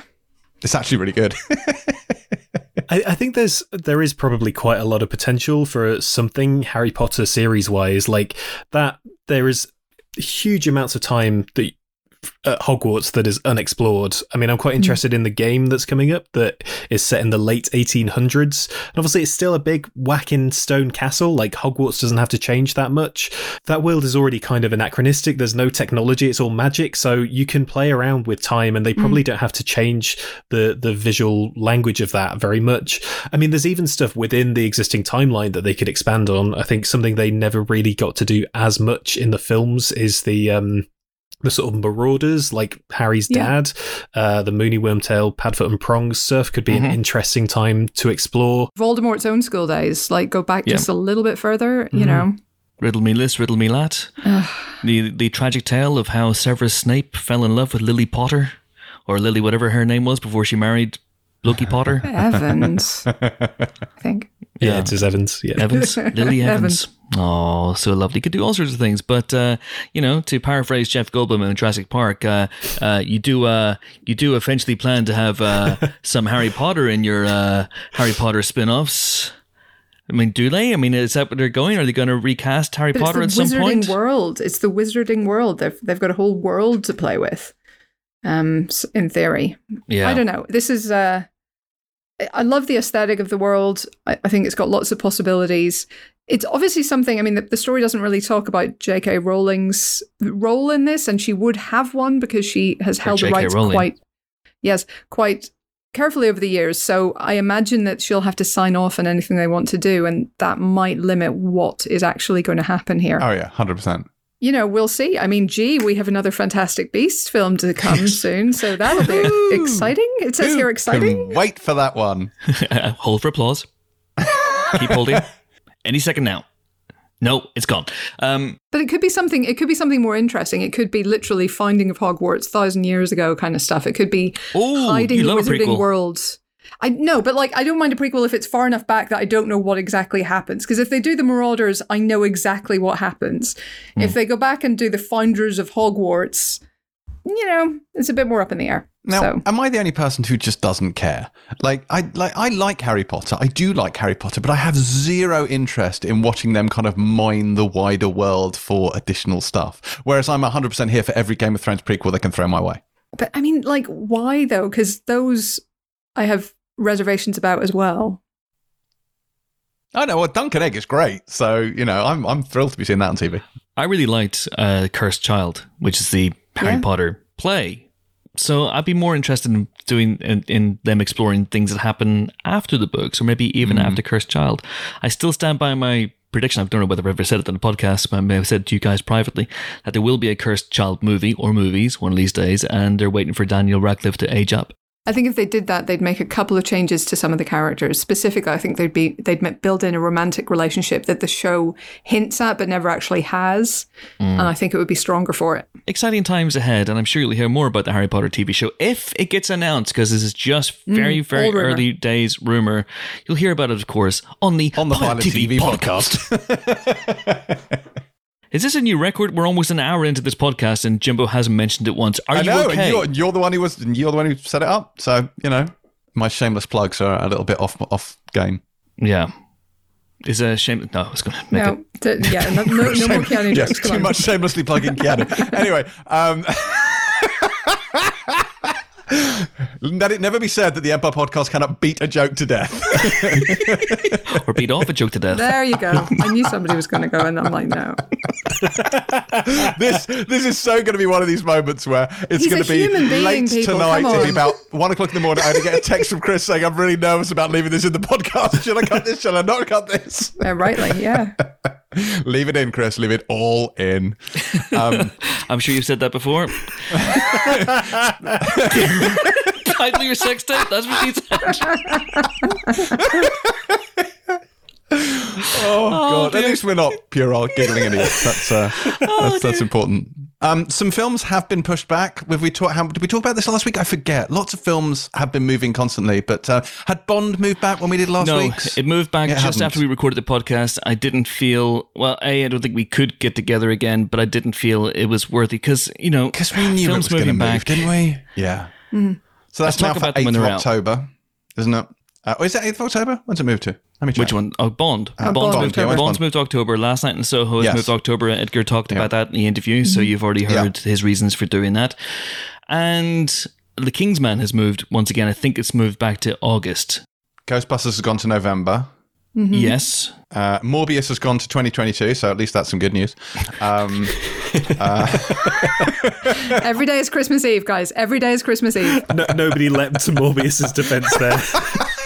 Not even Venom. Oh dear. I just think we should talk about these movies when they come out. But I will say that the fact that they're moving back, and again, this is something I said in the interview with Edgar, is a good thing in terms of cinemas and the cinema going experience. And I wonder if this is somehow linked. We haven't seen numbers yet for Wonder Woman 1984 and how it did on HBO Max and whatnot in the States. And we haven't seen numbers for uptakes in Disney Plus subscriptions with Soul and things like that. But my feeling is if they had done gangbusters business, then Bond wouldn't be moving back. Then Last Night in Soho wouldn't be moving back. And even if you have a situation where filmmakers are going, okay, I want my movie to be shown on the big screen, ultimately studios might go, well, listen, we can make 600 million now if we put Bond on streaming right now. I wonder if this is a sign that they need cinemas perhaps more than they thought they needed them. Yeah, I think the problem was, if you saw the report, admittedly a few months ago now, they couldn't make 600 million for Bond now on streaming. There was a reported figure being knocked around of 300 or 400 million, and that's not even close. Yeah, that won't pay for his suits. Exactly. So I think for films that are blockbusters or, have real commercial potential beyond their budget, something like Last Night in Soho, putting them on streaming is potentially throwing away a lot of cinema upside, and it maybe is worth sort of sitting on them a bit longer, eating into paying off the interest or whatever, and waiting for hopefully rosier days when we are all vaccinated and we can all go to the cinema and act like humans again instead of moles. So it will be good. It will be glorious. There's going to be some great movies. My God, this autumn. Oh. And hopefully earlier. I mean, hopefully we'll be edging back into the cinema before then. But yeah, it can't happen soon enough.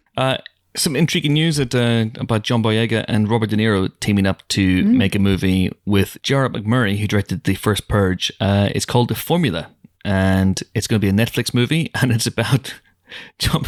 So it's a cracking logline. This John Boyega is a Formula One driver by day, a getaway driver by night. I mean, I'm here for it, obviously. Yeah, sounds gloriously nonsensical. And Boyega, De Niro, vroom vroom. Yes, please. There they are. There's them. Yeah, There right now. Yeah. They're off. My God, this is interactive live Empire podcasting. This is so much fun. The first Purge is really good as well. I don't know who on this call has seen that, but I think it's on Netflix at the moment. I think those films are kind of underrated and do some really interesting stuff with their sort of satirical flavour. And the first Purge especially didn't pull its punches in terms of the sort of racial tensions in America and the Trump era and the sort of systematic nature of racist structures, while doing it in a fun sort of, schlocky B-movie sort of thrillery horror thing. So I'm intrigued to see what he goes on to do. I thought that was a really good film. Also, in films we definitely didn't know we needed, but might actually, Kristen Stewart appears as Princess Diana in Pablo Larraín's Spencer. Yes. Look, I'm a massive Jackie stan. I think Jackie's really, really good. The one he did with Natalie Portman. So that is the only thing that's making me excited for this, because I'm not excited for another Diana story. I've watched The Crown. I even saw the Naomi Watts film, which was not super great. But, let's hope for better for Case Stew. Diana stories are everywhere at the moment, as you said. Obviously, the most recent season of The Crown. We also, later this year on Netflix, are getting the Diana musical that was going to begin on Broadway, but because of COVID, they've filmed it and it's going to go on Netflix and then open on Broadway afterwards. Also, somebody, I can't remember who it is, there is somebody writing a Diana musical using the songs of Steps called A Deeper Shade of Blue, which is an incredible thing. Well, it is a tragedy. It is. There you go. I'm sure there are all sorts of songs from Steps. I don't know how they're going to get 5, 6, 7, 8 in there, but we'll have to wait and see. I'm impressed by your knowledge of Steps' back catalogue. This was my time, James. I was growing up in the 90s. It was everywhere. What were you a stepper? Is that what you were called? Steppers? I don't think fan bases really had sort of collective nouns at that point. So, but it was impossible not to be a Steps fan. Steps, S Club 7, all of that. Don't stop moving, Ben. Don't stop moving. That Diana shot. I mean, Kristen Stewart looks nothing like Princess Diana, but from that angle, she kind of does. Yeah, it's the head tilt and the veil, and yeah. I wonder if they found the one angle that she looks like Princess Diana from, and the entire movie is going to have to be shot from that angle. Maybe, but also, like, she looks nothing like Kristen Stewart in that picture, so maybe she has somehow magically transformed herself to look more like Princess Di. I don't know. Look, I mean, Jackie was really good, so that's literally the only thing I'm hanging my hopes upon. It was really good. I will defend that film until I die. I will die. Not that far. Maybe not a hill. I'll be slightly wounded next to that hill. Yeah. Roughly. More of a hillock. Barely a rise. Yes. What a load of hillocks.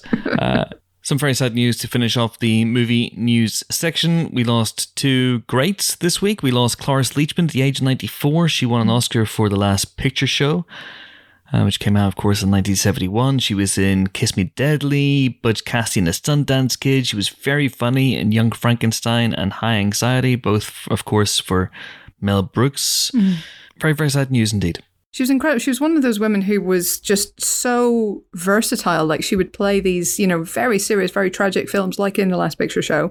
And then on the other hand, Frau Blucher in Young Frankenstein. I mean, she's incredible. And her TV history as well, was astonishing. I think she's the most nominated person in Emmy history, and ties with Julia Louis-Dreyfus for most wins, which is, no mean feat.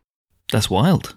Yeah, isn't it crazy? And she was acting until, I think, last year was her last credit. Yes, she's got a couple of movies on the way over here. The Crude sequel, she was in that. According to IMDb, her last film is going to be called Not to Forget, and that'll be out at some point this year, you might imagine. So very, very sad news about Cloris Leachman, who passed away at the age of 94.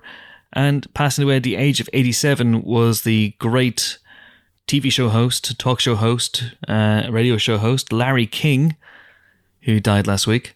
And the reason we mentioned him on this podcast is because he was one of the great cameoers in movie history. You know, there was so many movies in which Larry King appeared playing himself. I think, for example, Ghostbusters pops into my head. Yeah, Dave. Yep, absolutely. Dave pops into my head. He cameos vocally at the beginning of Albert Brooks's Lost in America. There's an interview on that that he did with Rex Reed. He seemed like always such a charming, funkular, wise guy. And he will be greatly missed. Now it is time to talk about this week's movies. Let's talk about Synchronic. Jimbo, what is Synchronic? Synchronic is the latest film from Justin Benson and Aaron Moorhead, the two who are going to be doing Marvel's Moon Knight series. And if you've ever seen The Endless and or Resolution, and you kind of, you don't have to, but it's good to see both as they're very much connected. But if you've seen those, you'd have a fair idea of kind of batshit weirdness that actually awaits in this film. So bear in mind, this is a film that starts with a caveman sticking out of a motel wall and a lift that opens into a desert. And that kind of sets the scene quite nicely, I think, for this. This stars Anthony Mackie and Jamie Dornan, and they play Steve and Dennis, who are like a pair of New Orleans paramedics, and they get a series of bizarre calls with this sort of one single unifying factor, which is empty packets of a new designer drug called Synchronic. And then Dennis's daughter goes missing after taking the drug herself, and Steve sets out to discover what is going on. So they're going to do an amazing job with Moon Knight, because I think what I love about these guys is they tell fantastic stories. Like at The Endless, they both star in it as well, written it, directed it. I love The Endless, and I think this is a more straightforward, kind of conventional and, well, relatively grounded story. But it is brilliantly bonkers. There's sort of that great central sci-fi premise, which I'm going to tiptoe around, because I do think this is a film that you should not know as little as possible going into.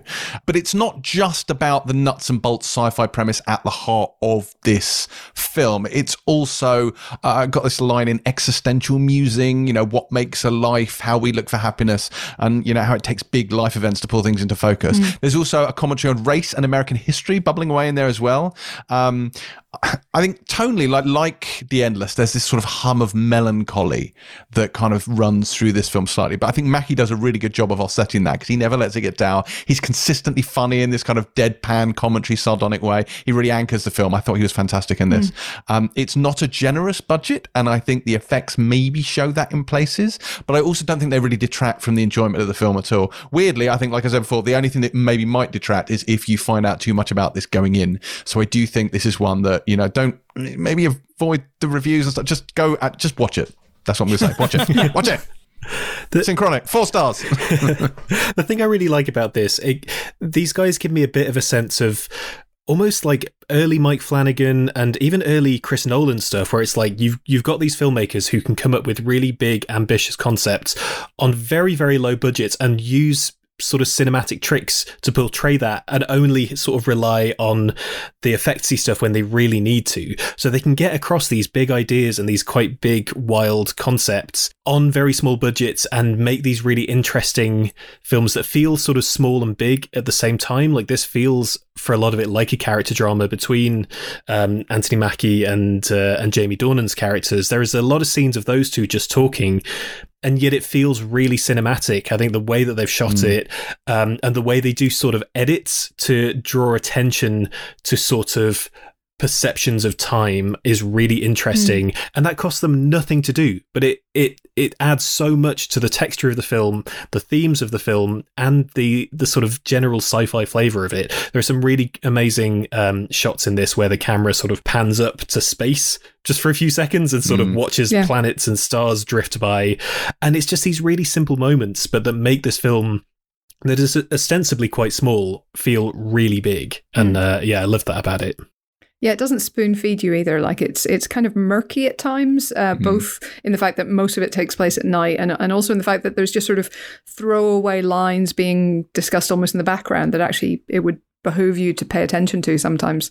So it's not kind of sci-fi by numbers, and I appreciated that about it. I really like that about it. There's one plot point which you could argue, I guess it's not that major, but it's a significant plot point which is handled in absolute passing. He overhears something, and if you're not paying attention, it's just gone, and they don't feel the need to spoon feed it to you. I think that's great. This also, like, this feels almost like it's like a watershed film. Like this is maybe their last sort of bold, independent, low-budget film. I feel like with Moon Knight on the horizon, even from The Endless or even Resolution, they were obviously destined for bigger and better things. Because The Endless is just insane, absolutely insane, and the way it builds on that earlier film is incredible. But like, you know, as a calling card, I think it got a lot of attention, and this obviously has done the same thing. But I think, you know, Disney have already taken note of these guys, so we'll be seeing a lot more from them. Maybe they'll do a one for them, one for us kind of model, and we'll see loads more of these. Well, I actually spoke to them last week for a spoiler special interview about this movie. There's a lot to get into, and we chatted for about an hour or so. So if you, like us, watch Synchronic and are blown away by it, and you want to hear more about their creative choices, then the Synchronic spoiler special will be up on our spoiler special channel, subscription only, behind a paywall, folks, soon. At some point in the next 2 weeks, I'm saying. Hopefully next week, but maybe the week after. But they were together because they're shooting a movie right now. And it's just apparently 3 of them shooting this. So I think they're getting one last little independently splurge out before they move on to the bigger things. 4 stars then for Synchronic, 4 of your Earth stars. And next up, we are, well, on Earth, in Earth, under Earth, with The Dig, which is on Netflix right now. Synchronic, by the way, is on VOD, but The Dig is on Netflix. Helen, did you dig it? I feel like that joke's going to be more fun than anything that happens in The Dig. Hey, The Dig is all right, actually. It's not great, but it's all right. So yeah, it's 1938, and Edith Pretty, who's played by Carey Mulligan, is a young widow with a young son, and she hires an excavator, Basil Brown, who's played by Ralph Fiennes, to come in and investigate the burial mounds that are all over her backfield, basically, not a euphemism. She's basically keen that he start digging on the biggest one. He's like, I mean, that will have been looted long ago. If there's any treasure in there, we should definitely start with the smaller ones. Do try to control yourself, gentlemen. Oh, come on. You had us that he needs to investigate her burial mounds. There are so many poorly chosen words in that sentence. Burial mounds. How are you? Never mind. I don't want to know. Mounds, Helen. Mounds. No, you can't say mounds to men and expect to get away with it. You also said excavate her backfield. You did. I did. And I specifically said that was not a euphemism because I know how your minds work. Are we ready to continue? In your own time, Helen. I'm not the one holding this podcast back. Oh my God. You're a liar. Anyway, it's basically the discovery of the Sutton Hoo treasure. This is not a major spoiler. That's history. Yes.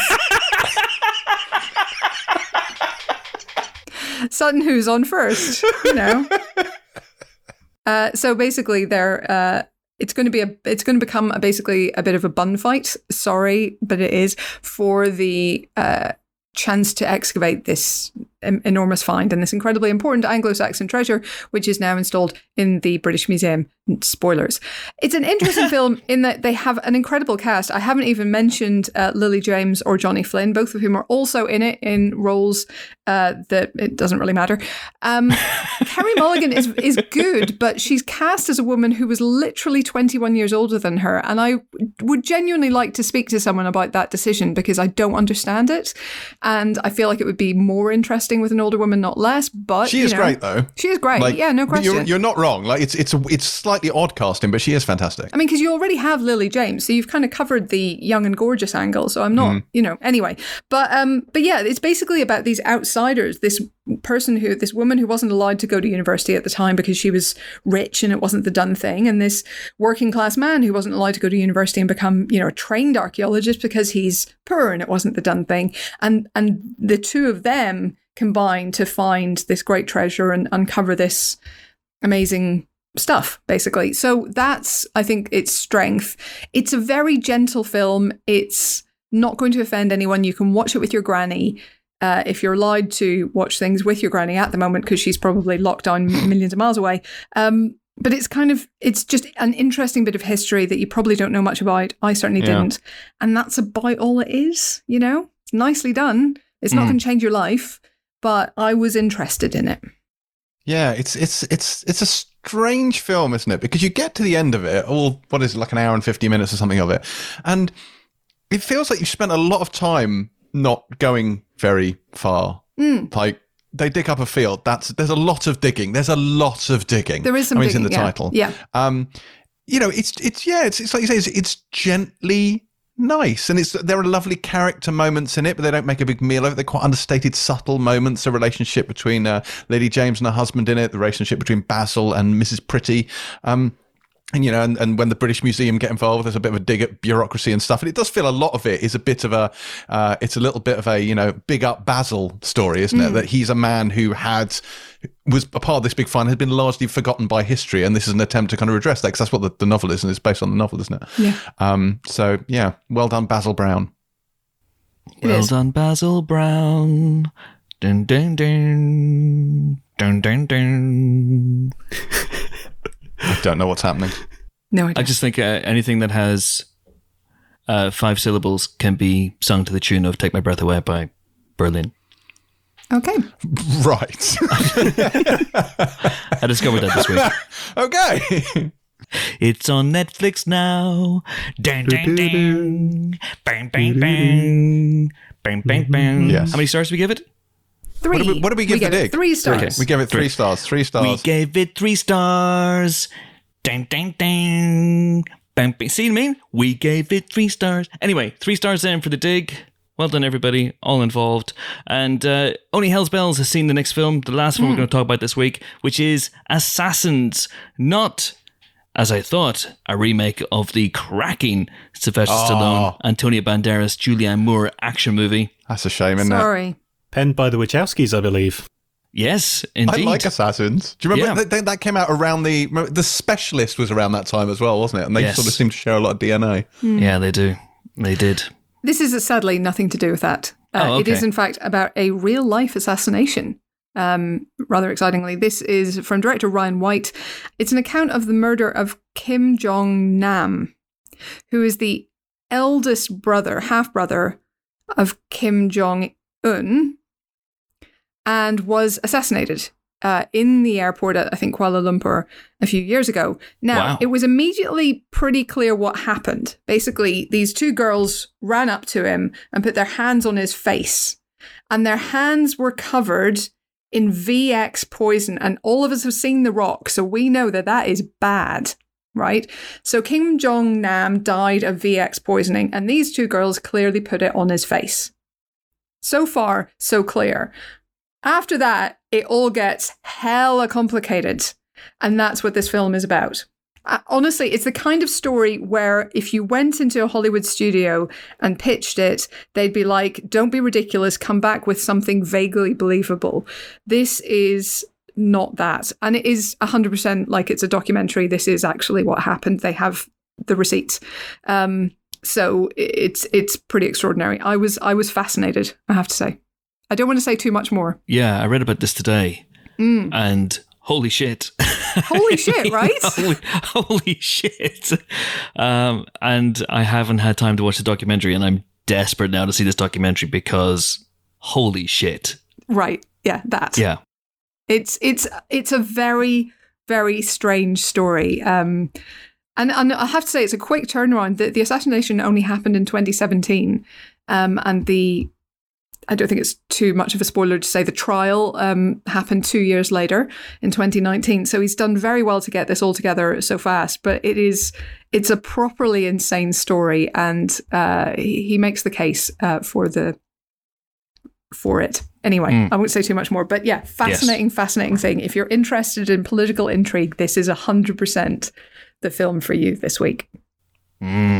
What would you give it? Dun, dun, dun. I would give it, I think, a 4. It'd be a 4 for me. We gave it 4 stars. Bang, bang, bang. It's going to catch on. It's not. 4 stars then. 4 stars for Assassins. Sounds absolutely incredible. Where's it available, Hell's Bells? I believe that's VOD. I believe that's VOD. And that's... Don't just take our word for it. Look it up as well. And we think it is VOD. And we should have also mentioned in the news section, did you see, guys, that the Star Channel category of Disney Plus has been announced? And finally be able to have a swear on Disney Plus. I presume you have to pay per F word. But it's going to be out at the end of February. And it's got loads and loads of movies. Classics from the Fox archives and things. And also all of Buffy. All of Buffy. All of Buffy, all of X-Files, all of All of Modern the X-Files. Family. There's loads of stuff on there. Yeah, it's proper good. Proper good indeed. A selection of Die Hard movies, whatever the fuck that means. That means 2 and 3. They've got 2 and they've got With a Vengeance. Why? I don't know. I wonder if maybe the first Die Hard is tied up elsewhere. They have 2, 3, and 4. I looked at the sheet today and I was like, where the fuck Chris, is Die there Hard? are only 3 Die Hard movies. What are you talking about? Yeah, it's like Indiana Jones that way. That's how you keep track. Yeah. My mistake. But yes, they only have 2 of the 3 Die Hard films. Why do they have Die Hard? What's happening? It probably is an exclusivity deal elsewhere that will run out eventually, and then it will be restored to its rightful place in our hearts. What a load of gubbins. Gubbins ahoy. Anyway, on that note, that is it for this week's Empire Podcast. Podcast 449, folks. And you know what that means. It means that next week is a big old landmark episode. 450 episodes of the Empire Podcast we have dedicated, well, Ben hasn't, but we have dedicated 9 years of our lives to this. Ben has not been alive for 9 years, so therefore couldn't dedicate himself to it. I listened for a lot of those years. That sort of counts. It does count, Ben. In a very real way, you have been part of the Empire Podcast family. In a very real way, we are your parents. I do feel that sometimes. My very deeply inappropriate parents. Oh, no. Oh, dear. And we're back to watching films with your parents in which there's sex scenes. Anyway, another time. But yeah, it's going to be a cracking show. It's not going to be a live show as was originally the plan. We are going to reschedule our live show at King's Place. The current date we're looking at is towards the end of April. That may be slightly optimistic, so I wouldn't be surprised if that moves again. So once we have something solidified, then we'll let you guys know. And if you've booked tickets for that already, it's streaming at the moment, streaming only. If you have booked tickets for that, then we'll let you know, and your ticket will be transferable. And if we are able to, whenever we do have that next live show, have people in the audience because of vaccinations and whatnot, then what a glorious day that will be, and I will make an announcement on the show. But for the time being, we're treating episode 450 as a regular episode, but we will be joined on it by Paul Greengrass. Hey. Oh yes, bringing out an old favourite for episode 450. Paul Greengrass, director of all those movies, and he's made another one. Greedy. What? I know, disgraceful. He's made News of the World, not about the tabloid newspaper, but a Western starring Tom Hanks. And we're also going to be interviewing Kevin MacDonald, who is obviously a cracking director, and he has directed another Life in the Day 2020. Remember Life in the Day from 10 years ago, where he got loads of people to send in, film themselves on a particular day, and they would send it in, and then he made a film out of it. Well, he's done it again, but this time under a pandemic. But until then, until we meet again, until that auspicious occasion, it is goodbye from Ben Cronick himself, Ben Travis. Goodbye. It is goodbye from Toss a Coin to Your Dyer, James Dyer. Goodbye, Chris. I'm going to download a mod to see if I can excavate Keanu Reeves' burial mound. No, oh no. It is goodbye from Carry On Regardless, but with one R and an E because of Carrie Mulligan, Helen O'Hara. Right. So clever. I think the jokes you have to explain at length are really the funniest. I always say. It's a visual joke. It's a visual joke. It works for us, you know. Yes, but not necessarily for the listener. Anyway, yeah. Bye. Anyway, bye. Toodaloo. You forgot to say toodaloo. Oh, sorry. Toodaloo. Oh, no, your cash face is dead then. And it's goodbye from me. I'm off to download a patch for Cyberpunk 2077 that allows you to do unspeakably rude things to Keanu Reeves. Apparently, you can see his hardball but not his own private Idaho. Thanks for listening. See you next week. Bye. You're all dreadful.